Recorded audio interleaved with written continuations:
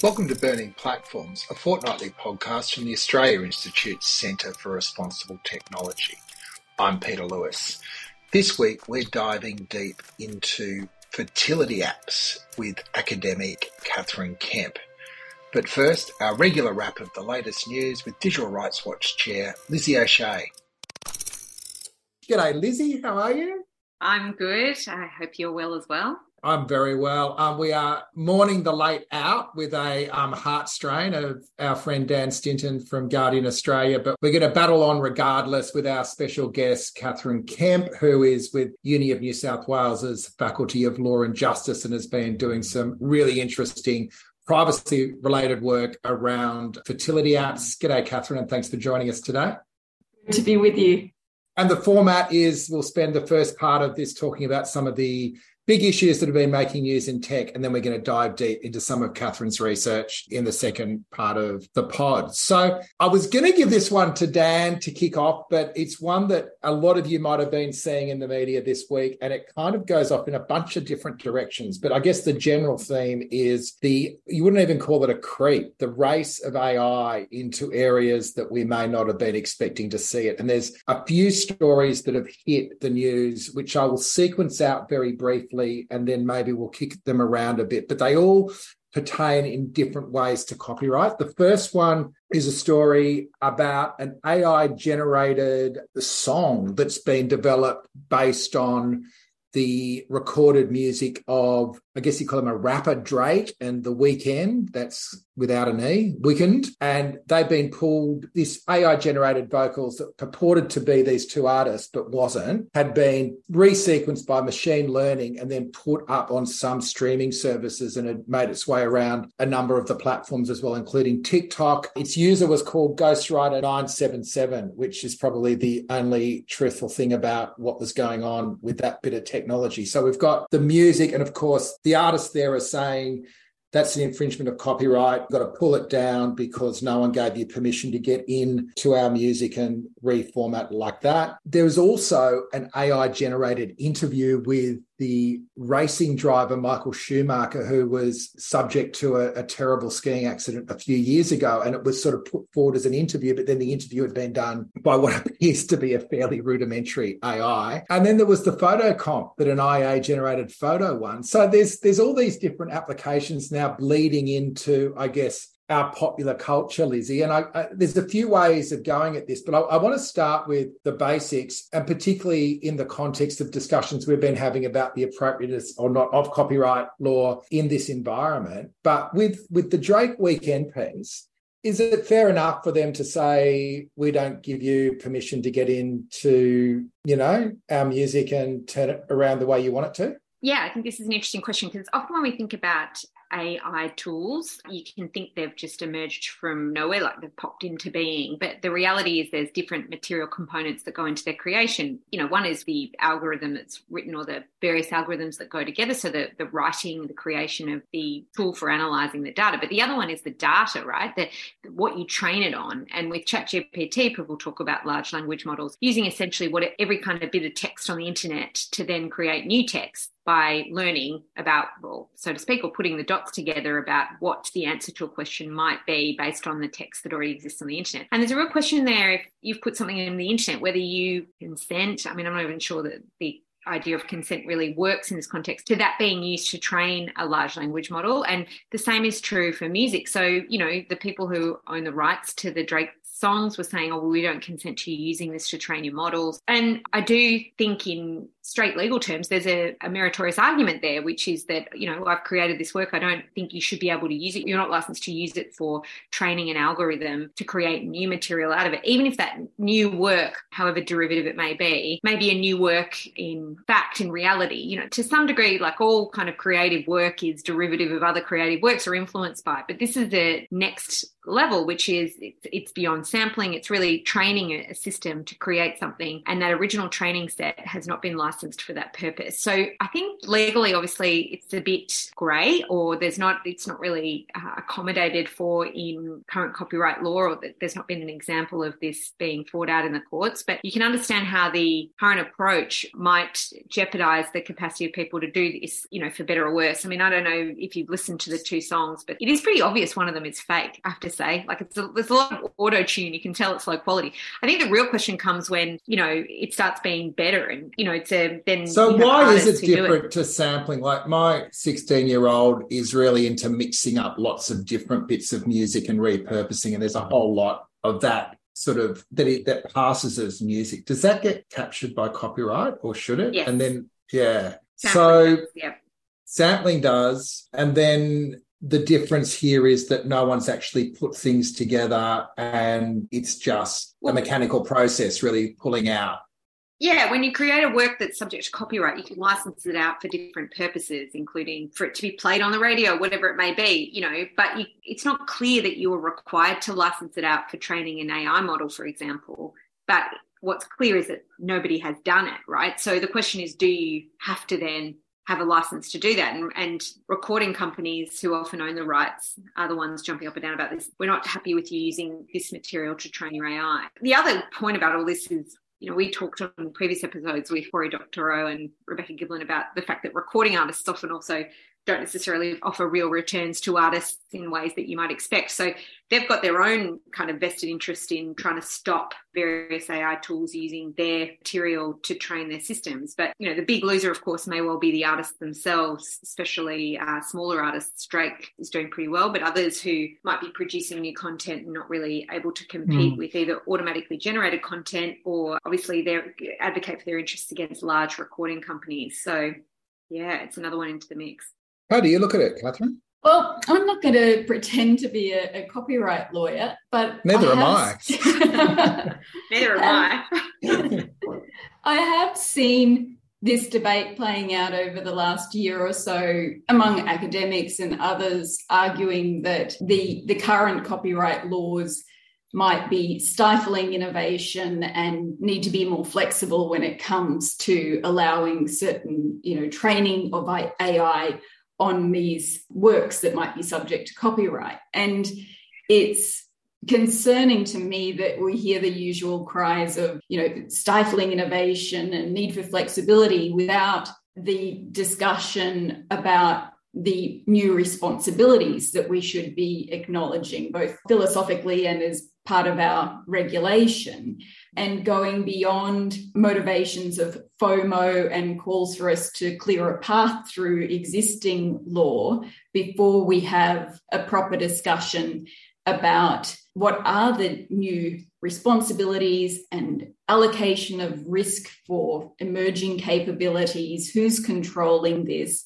and not just looking to this question of is innovation being stifled? Because as we know, innovation isn't by definition a good thing. There's plenty of bad innovation, and regulation is meant to stifle bad innovation.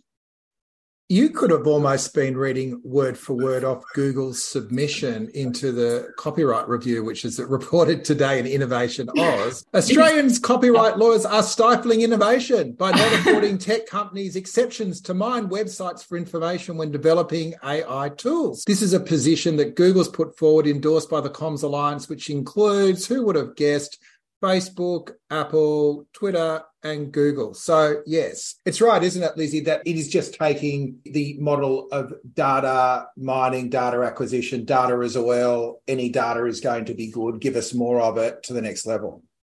Yeah, well, I think there are parallels with privacy here, because obviously platforms currently use data that we give to them in a transactional way. They take that and then use that to do all sorts of things, including developing sophisticated markets for advertising. And the way we use the platforms, I don't think many people realise or want to necessarily consent to that use of their information. And I think the same is true here. People put stuff online that they've made, and they may have a formal process for protecting the copyright or the rights they have over it, and then it's being used for something else entirely. And I don't think just because you publish something on the internet, whether it's a blog or a song or whatever, that means you lose all rights for it to be in or out of a training set. Well, you're more a lawyer, either you or Katharine. I've never quite got what the term moral rights means, but does that play into this as well? That an artist produces some content and they're not consenting to AI then to trawl over it and repurpose it, are they?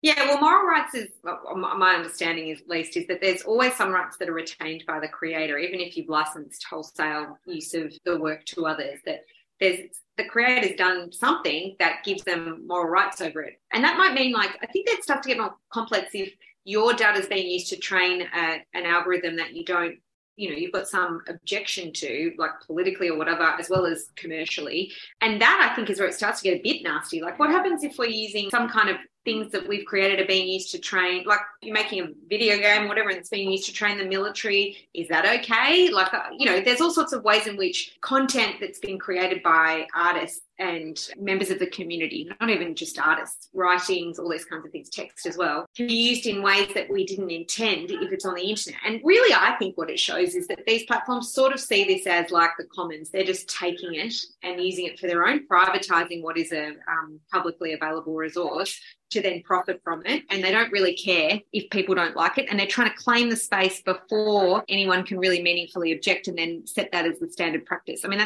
that's their business model, right? That's what they do. They find new areas, claim that this is completely unprecedented, and then it becomes the new way of operating. And I'm not sure that makes it valid, of course.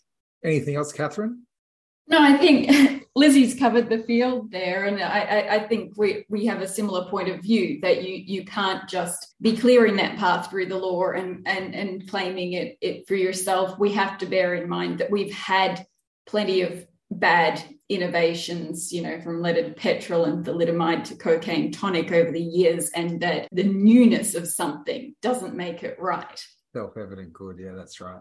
We better move on. Lizzie, you pulled out a story about Services Australia maybe using metadata in a new and imaginative way. Yeah, so this is a story that was reported by IT News, but then it's been taken up by some other mainstream media organisations as well. And it is really galling. So I thought it was worth sharing with this group. They may also be appalled as I am. Services Australia obviously is responsible for handing out various forms of welfare money and making payments. And one of the things that they like to do is engage in compliance investigations to work out if someone might not be telling the truth to Centrelink. And this story focuses on whether somebody's in a domestic relationship, so whether they're claiming, for example, a single parent allowance and the like. And what it's emerged is that the metadata retention regime, which was nominally introduced to deal with the most serious of offences, there's been a request by Services Australia to gain access to metadata of people who might be their clients, their cohort, to gain access to that metadata to assist in compliance investigations, essentially to use metadata to work out if someone's in a relationship. And they've been requesting that the Attorney General list them as one of the agencies. And people may recall there's a bit of a scandal around this because lots of agencies have been asked to be listed for all these purposes, like the RSPCA and, various local councils and stuff, which really runs counter to the original intention of that legislation, which was to really use that metadata for only the most serious of offences. And Services Australia was rejected. So instead, what they were told to do was partner with the AFP, Australian Federal Police, to engage in kind of raids, essentially, to access this metadata if there was a criminal investigation. Not all compliance investigations leads to criminal investigations, but often it seems to what happens is Services Australia will suggest that there's a criminal investigation, or the AFP will agree with them. They'll engage in a raid, and then the criminal investigation might not proceed, but they still have access to that metadata. And it's really invasive. There's a woman who reports the experience of being raided by Services Australia. They're going through her phone. They having with the AFP have used password cracking technology to access all the data in the phone to work out if she's in a relationship. And I mean, apart from the immense complexity of working out whether someone's in a relationship, which I just sort of think should never be really the business of Services Australia, to be honest, there was a lot of talk about how metadata was just this kind of very surface level data, nothing that could be too intimate or personal. And it's just a clear invasion of people's privacy. And I think Services Australia is a bit out of control. Do we know if this is something that's happened under the new government or if it's an FOI from previously? Because I know there's been a lot of discussion about the culture within that agency by the new minister. Yeah, well, so this story came out of an FOI that the Guide IT News did to figure out how many times they'd been requesting the AG give them the power to access metadata without a warrant. So we know that it's happened in the past. I don't think they've had any reason to change under the current government, but it may be that they've shaped up since the RoboDebt investigation. But I don't know. Knowing Services Australia, I'd be surprised if that's true. And you know, the current government is committed to closing some of these loopholes in the metadata retention regime, to kind of fixing gaps that have been identified by the Ombudsman. There's just a huge amount of bad behaviour in relation to this regime. I have to say this is not the least of it, and they've committed to reforming it to fix it. But I just don't think this has to happen now, because this strikes me as one of those situations where they're kind of out of control because they see the possibility and then they orient towards gaining access to it for their own purposes, rather than sticking with what they're supposed to be doing, which is providing a welfare state. You know, I think we've had. I think this is a well-run conversation, but a point that's also worth making, that if this was technology was being used to help people access services and identify where they are not getting the support they need, rather than being used as a police mechanism, we'd be probably having a very different discussion about the way governments use technology. It's almost like technology is being used as an automatic police force rather than an automatic community engagement officer. Completely. And in their various submissions and requests to get further powers to do this kind of stuff more often, they say, oh, well, there's $20 million potentially of fraud committed against the system. And I think to myself, in the scheme of things, that seems so small. Like we're going to go through stage 3 tax cuts, which is what, 250 billion or something. They need to stay in their lane. I don't know, in what universe can you imagine Services Australia employees coming and dawn raiding your house? It just feels like, it's like, you know, when they gave Border Force uniforms. It's like the militarisation of the public service in a way I think that shouldn't be allowed. You ever had a dawn raid, Katharine? Not so much, Peter. But it sounds like there's real questions of proportionality there, and that urge for purpose creep that inevitably exists when you have a pool of data available, and then everybody starts thinking about what could we use that for? What could we find out from that? And as Lizzie points out, you know, initially the whole discussion around metadata was that it was simply data about data and wasn't going to reveal anything too personal. And we see here that it's being used in situations where there seems to be that lack of proportionality between the need and the invasion of privacy that goes with it. It's almost on that road. Jennifer's just put the note in the chat, shades of 1984, but almost social credit system, isn't it? Or it's showing how that system could work. Yeah, I mean, I hate to think what they'd find if they went through my metadata and work out if I'm in a personal relationship. What would they find in your phone, Peter? It'd be as messy as everything else in my personal and professional life, I'm sure, Lizzie. I'd hate to look at my phone. Anyway, moving on. Our friends at Choice put out a terrific report this week on the way rental platforms are using our data, and a couple of really interesting. So they reviewed a number of the rental platforms, looked at their terms and conditions and the amount of information they are collecting. And I guess the 2 points that come out of this is, firstly, that there is compulsion now. If you're applying to rent a property, there is no option other than to use these apps. And the degree, one of the apps, which was called Alio, and I haven't rented for a long time, so these are new to me, but they're asking you to log your birth date, your occupation, your bank account, your credit card details, your identification documents, including your driver's license, your passport, as well as any other data uploaded. Now, that's a honeypot. I also wonder what it's being used for. So I guess it's just reinforcing the need for privacy reform. But let's just stick specifically to this. What is the business model we think these apps are developing based around this? And what should we be concerned about? I'm not entirely sure what the business model is, apart from a bit of laziness. And also, because they're not under any duty or requirement to delete, they can just keep keeping this kind of information. I mean, I'm sure there's a mentality in corporate Australia whereby they assume data is just an asset that might be able to be monetized in some format. So while they have the opportunity, they collect it. But yeah, it's pretty appalling because you don't have a choice, and obviously you don't have a right to have it deleted. And both those things, I just have no sense that they would be planning to keep any of this secure in any meaningful way, or investing in keeping it secure. And it feels like, to me, it is definitely a candidate for a data breach in the not too distant future. Yeah, Katharine? I think you've got to look at it at both ends of the spectrum, both with what's happening with the little guys and what's happening with the big guys. When it comes to the little guys, these might be the estate agencies who come across a platform like this and think, how convenient.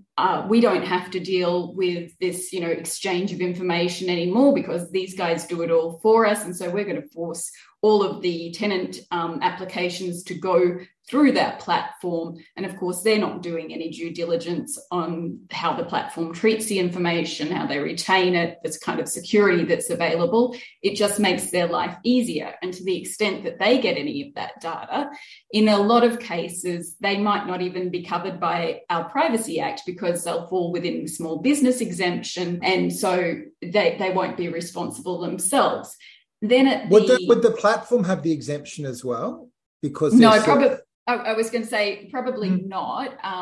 In a lot of cases, they would come in to an exception to the small business exemption if they're dealing in that data, if they're exchanging it for a benefit and so forth, which I think would happen with a number of those platforms. And that's the other end of the spectrum that I was going to mention here that I think is really interesting, because Choice mentions one of the big players in this rent tech platform market is Ignite, which is owned by the REA Group. That is, REA Group owns realestate.com.au, and REA Group is in turn majority owned by News Corp. Now, if you start having a look at the News Corp privacy policies and the REA Group privacy policies, which is something that I did last year when I was writing a paper for the National Consumer Congress on how to track consumers who don't want to be tracked. And they're not very explicit about this in their privacy policies, but they do say that they're sharing information with related companies. And on top of that, instead of you going to the consumer-facing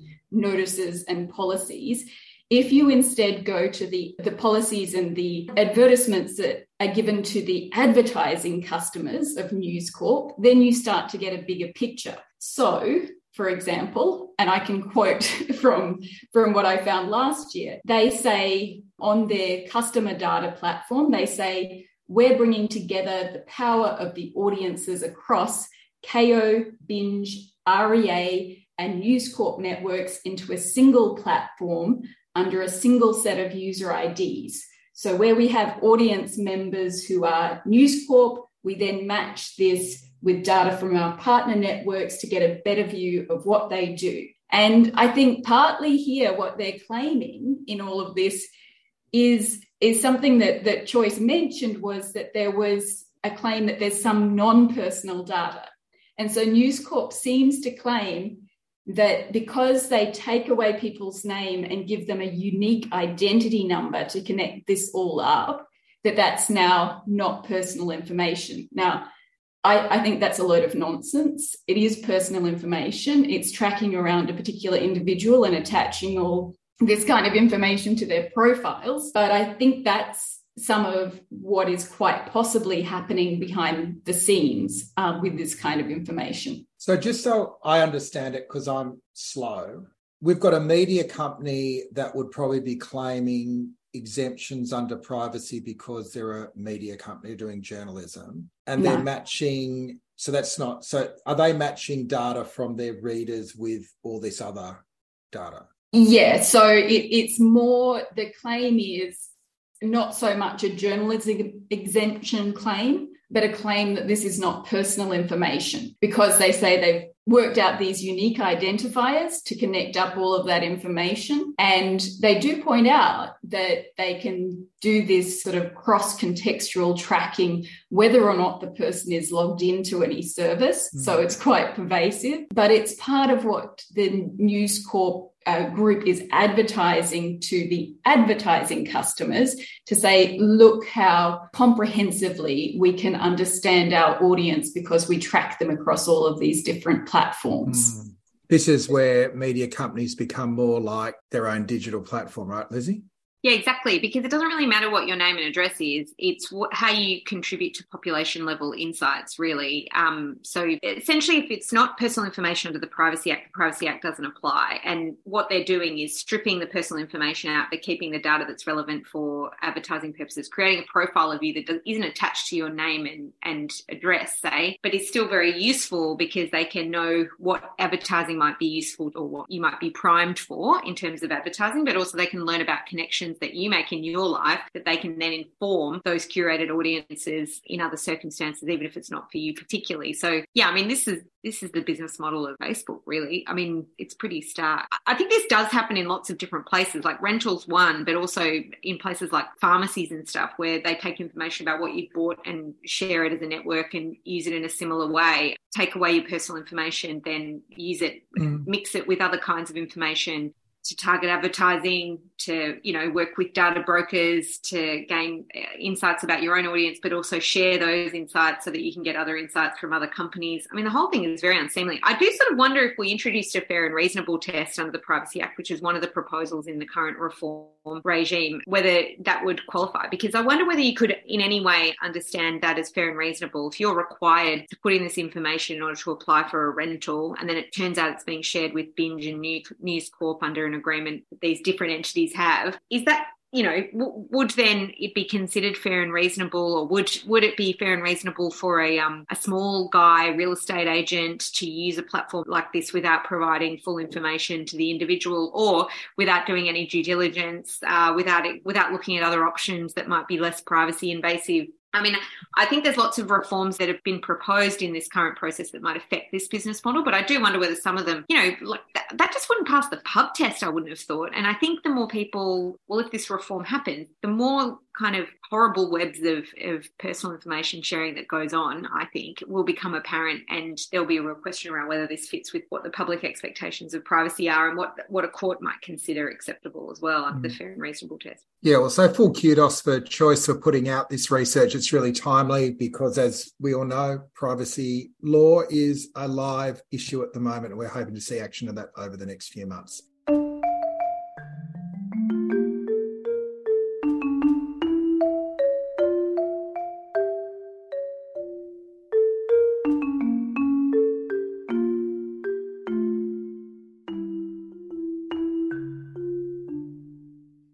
It's also a good segue into our deep dive, because if you thought real estate agents were being liberal in their extraction of data, wait till you find out what fertility apps are doing. Katharine, I'm not an expert on fertility apps for obvious reasons, but I'm really interested in why you've taken this area as a point of focus for your research and what you've found out. Yeah, it was something, Peter, where as far as my motivation went, it really struck me two things. Firstly, just the intimacy of the kind of information that was being collected by these apps, because it includes, when people are having sex, how they're having sex, what kind of contraception they used, if any, all the finer details of... how they're having sex? Yeah, I know. So some of this options that you can choose from there, you think, how could that be possibly relevant to whether you might conceive or not? But they're quite specific. And some of them just use words to describe this. Others use symbols. And I have to say, I didn't quite understand all of the symbols for the various ways. Are they specialist emojis, or are they just your off-the-shelf emojis? Not off the shelf, boxes, arrows, so forth.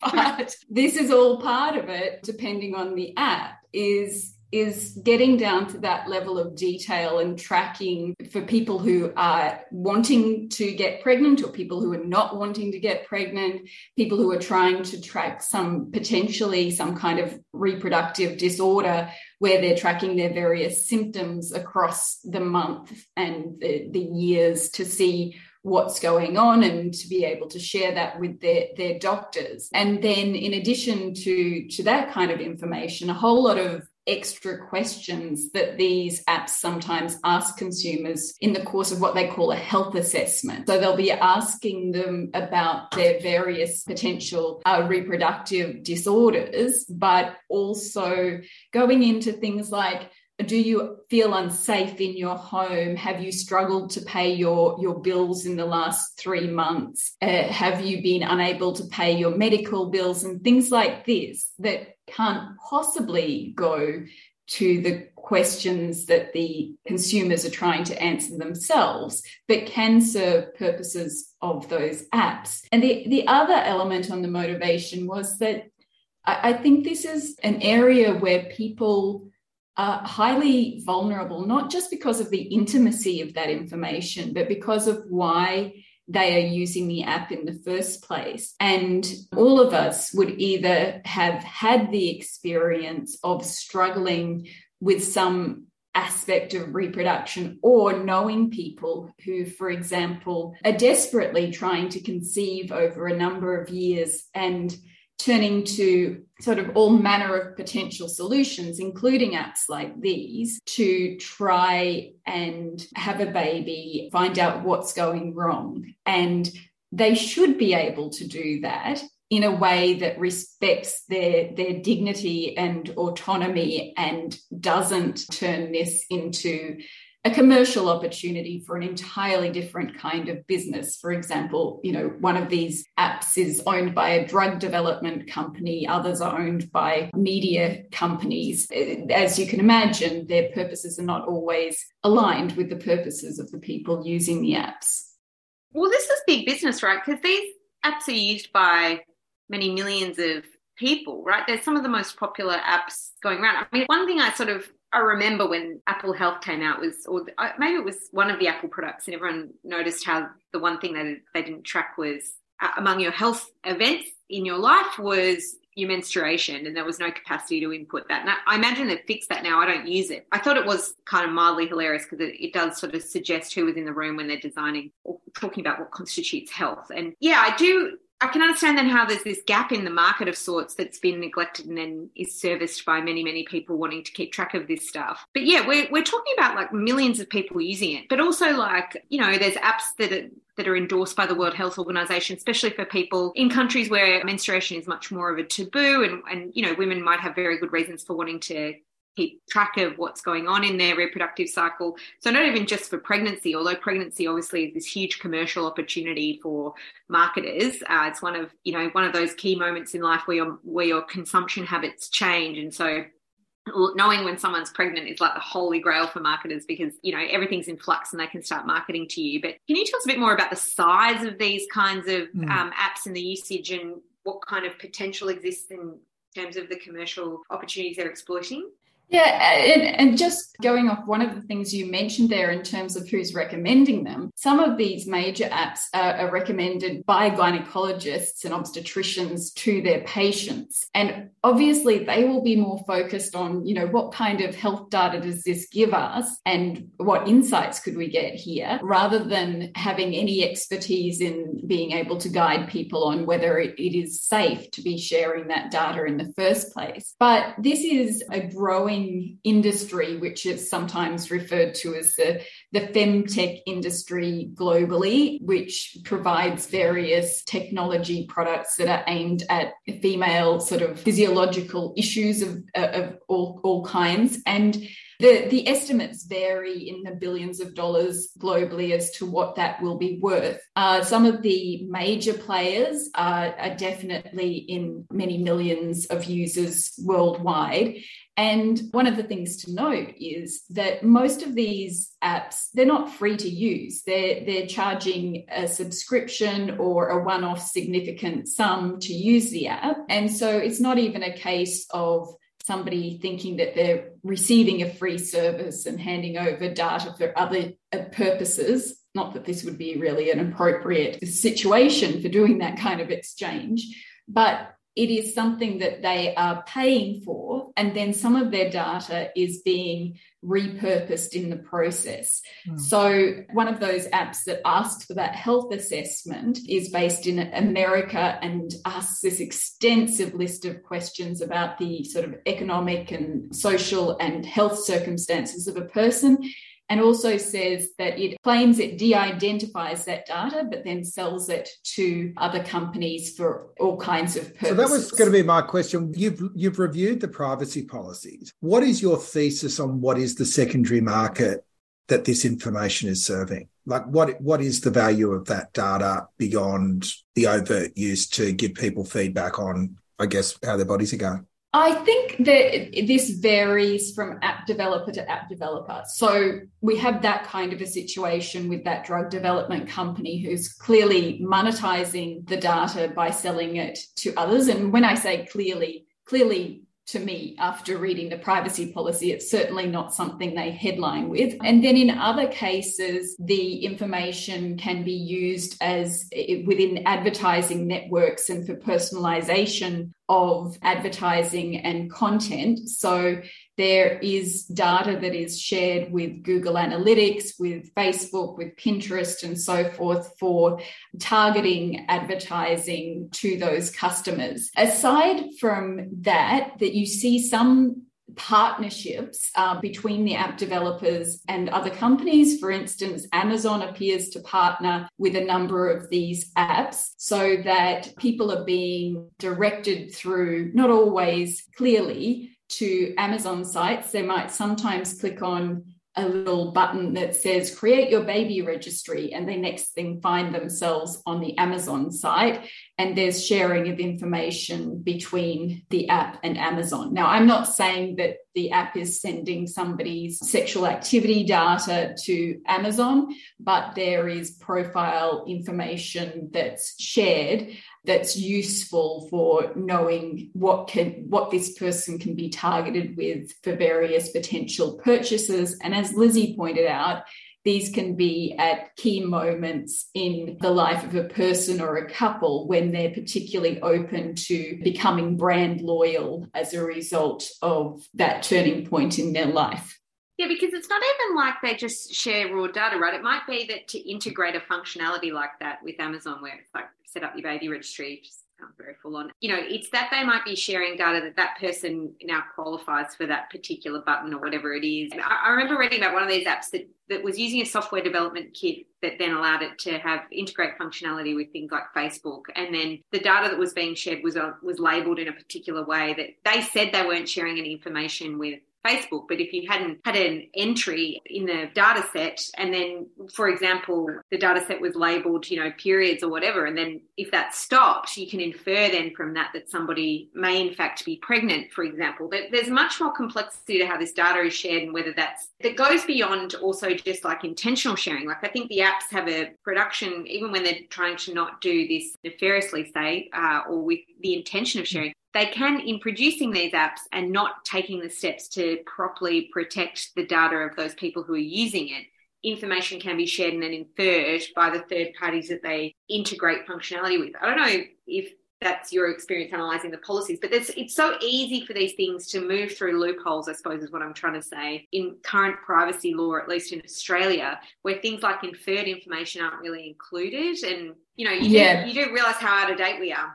I think another aspect here, it comes to the building up a database and then potentially selling it to another organization as a complete database on all of these customers, which has definitely occurred with some of the apps already being built up by a single app developer and then sold to a large multinational company. And that's one of the really interesting things about the messaging that's presented to consumers, is that some of these apps are actually headlining with "we never sell your data" and putting that right up front on the early screens in big letters. And then when you read the fine print of the privacy policy, it says that in fact they can sell all of that data, including all of your data about sex and periods and contraception and so forth. If they decide to sell it as part of a business asset or as part of the sale of their whole business. So it adds to the value of their company as a whole and that particular database, which they treat as a business asset. If they're able to say, we have this many million people using the app who have input this kind of data, and in addition to what they actually entered themselves, there's these aside references to what's called usage data, which sounds quite dull and nothing in particular.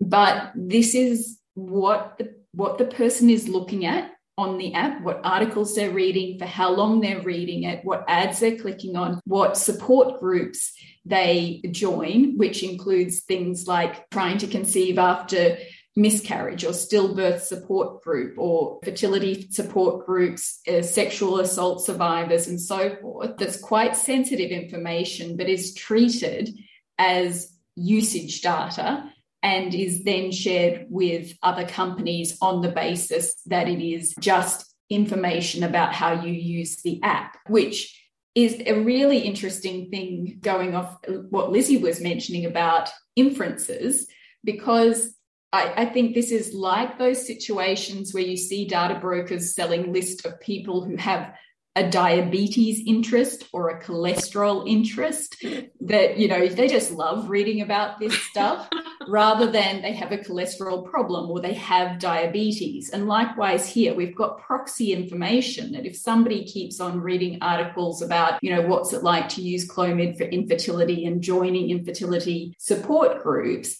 are you just saying that they have an interest in infertility and therefore that's not sensitive information that needs to be treated more carefully under the Privacy Act? Or are you properly treating this as proxy information that is about their health? And in a lot of cases, it seems that they're not treating it as sensitive information. Can we take this as a bit of a case study for the privacy reforms that are currently out for discussion? And I guess there's three elements I'm interested in: how life would be different with these apps, the expansion of the definition of personal information to include inferred information, the review of the way consent operates to shift from ticker box to fair and reasonable, and I guess finally the creation of some form of enforcement mechanism for misuse of personal information. Let's go into a fantasy world where the broad thrust of these privacy reforms land and they become law. How is this conversation about fertility apps different in 12 months' time with those sorts of laws in place?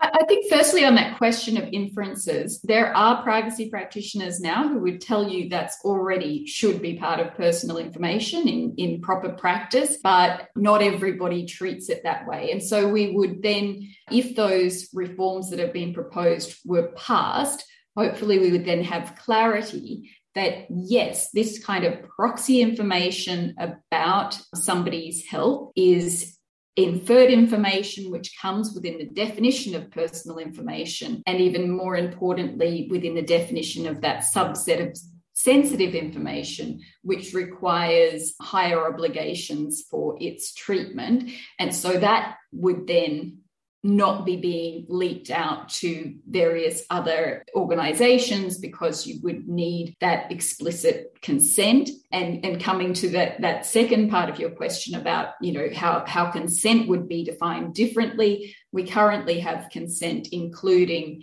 implied consent under the legislation, which allows organizations to be saying it's somewhere in that privacy policy that's, 10,000 words long. You find it, we take you to have consented because it was in there, to a very different interface with consumers. So one of the apps that I had a look at is based in Norway. And it's interesting because it looked quite different in its interface to a lot of the others, that as soon as you opened it, you were getting these short summary points of what they want to use your information for with unticked boxes, so that for the ones that are not necessary to provide you with that fertility app service, you would actually have to tick the box to say, I want you to use this for research purposes. I want you to use it to share with other marketing companies for personalized advertising. And if you didn't take any action, that? Yeah, well, I think that's the really interesting thing that we see advertising technology companies arguing about at the moment, is that they want to say two things. One is they say people love personalized advertising and we're just giving them what they want, but don't make us have an opt-in system for it, because nobody will opt in. So make up your mind. Do they love it or not? But I think we'd see a lot of people not ticking the box, especially with this kind of sensitive information that goes to people's physical health, things that they don't want to share with others, but also in a lot of cases their mental health, because these apps collect masses of information about people's moods and emotions, and also down to diagnosed mental health problems. Yeah, and as Jennifer has pointed out in the chat, there are actually a whole plethora of mental health apps that are probably going to look pretty similar under the bonnet. Yeah, for sure, and have similar problems exactly to those that we're talking about here. Mm. Yeah, thinking about it changes, though, also if the Privacy Act was reformed in the way that's kind of currently proposed by the Attorney General's Department, I do wonder about enforcement, because I think there's a real role to play in enforcement in making clear that this kind of thing occurs. And currently, if you've got a complaint under the Privacy Act, the only person you can complain to is the Office of the Australian Information Commissioner. And I feel like there's a lot of things that, unfortunately, the Commissioner is not really able to deal with because it's a regulator, it's got limited resources. So there's real utility in allowing people to make complaints. One of the things that you can make a complaint about and then can do is seek compensation for, among other things, hurt feelings. Like, it's quite a low bar. But I also think with apps like this, it feels like a violation, to be honest, even if, does that constitute hurt feelings if it feels like a violation for companies to be trading your personal information in this way? And, in places like California, you'd get a standard fine associated with a breach. And in circumstances like this, I can see there being utility for a fine so that you don't have to go through the process of demonstrating what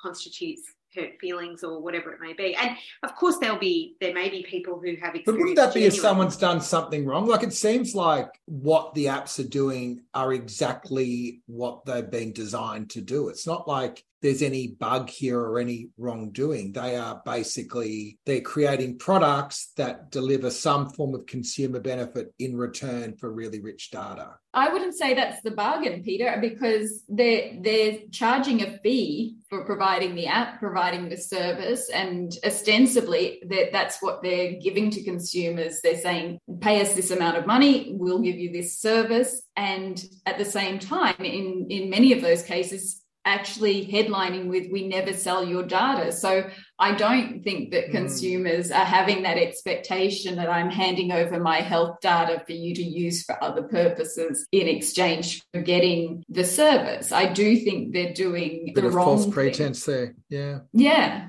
Anyway, I'll let you get back to your case, your class action you're preparing, Lizzie. Go. Well, I don't know. Like, what happens then if they say, we don't think it was possible to infer information from this?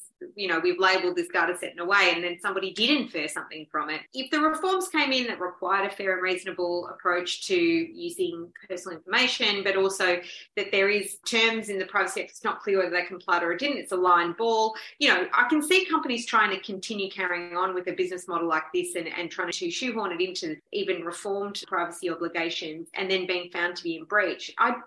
In my mind, requiring that there just be harm suffered to an individual kind of misses what goes on here, which is there's a kind of shadow version of yourself that exists online that then is being bought and sold all the time as part of curated audiences, your membership of that, allowing, ad tech companies to learn more and more about what kinds of marketing you might be open to, but then also delivering that to you. That's the kind of harm. It's not you as an individual that may have suffered it, even if, some have, but there's a bigger question around whether that kind of violation or misuse of your information would be compensated. That's what I think about when I think about bringing a class action against these guys. Anyway. Yeah, I think we definitely need new ways of conceiving of harm and damage that our federal court probably hasn't looked into. It has in various contexts looked into how do we treat injured feelings and how do we compensate injured feelings. But looking at privacy damages more broadly, because we haven't had this kind of enforcement and redress available, that's a law that's yet to develop. And perhaps the federal court would regard that with skepticism when it comes to, just the extent of that kind of harm that goes to somebody's dignity and autonomy. And there would be a lot of argument to make there about how we compensate that. Right. Look, we're almost at the hour. Katharine, thanks for your contribution today, and Lizzie as well. There's nothing like getting two lawyers in with me to make people work out who knows what they're talking about and who doesn't. Katharine and Lizzie are both with me part of a loose privacy roundtable that are working really hard to help land these laws, and we'll be hopefully getting busy over the next few months on that. Lizzie, is there anything else people need to know about Digital Rights Watch over the next couple of weeks? No, just that we should all be keeping an eye on where that privacy reform is going, and we're keen to hear from the Attorney General about whether he's going to proceed. Spoiler alert, it looks like there's some powerful opponents coming out of the shadows at the moment, but there might be more on that over the next few weeks. You've been listening to Burning Platforms. It was recorded live in a virtual town hall on April 21. If you want to attend one of our discussions, you can register at www.centreforresponsibletechnology.org.au. Burning Platforms was produced by Jennifer Macy on Gadigal Land. Speak again in a fortnight.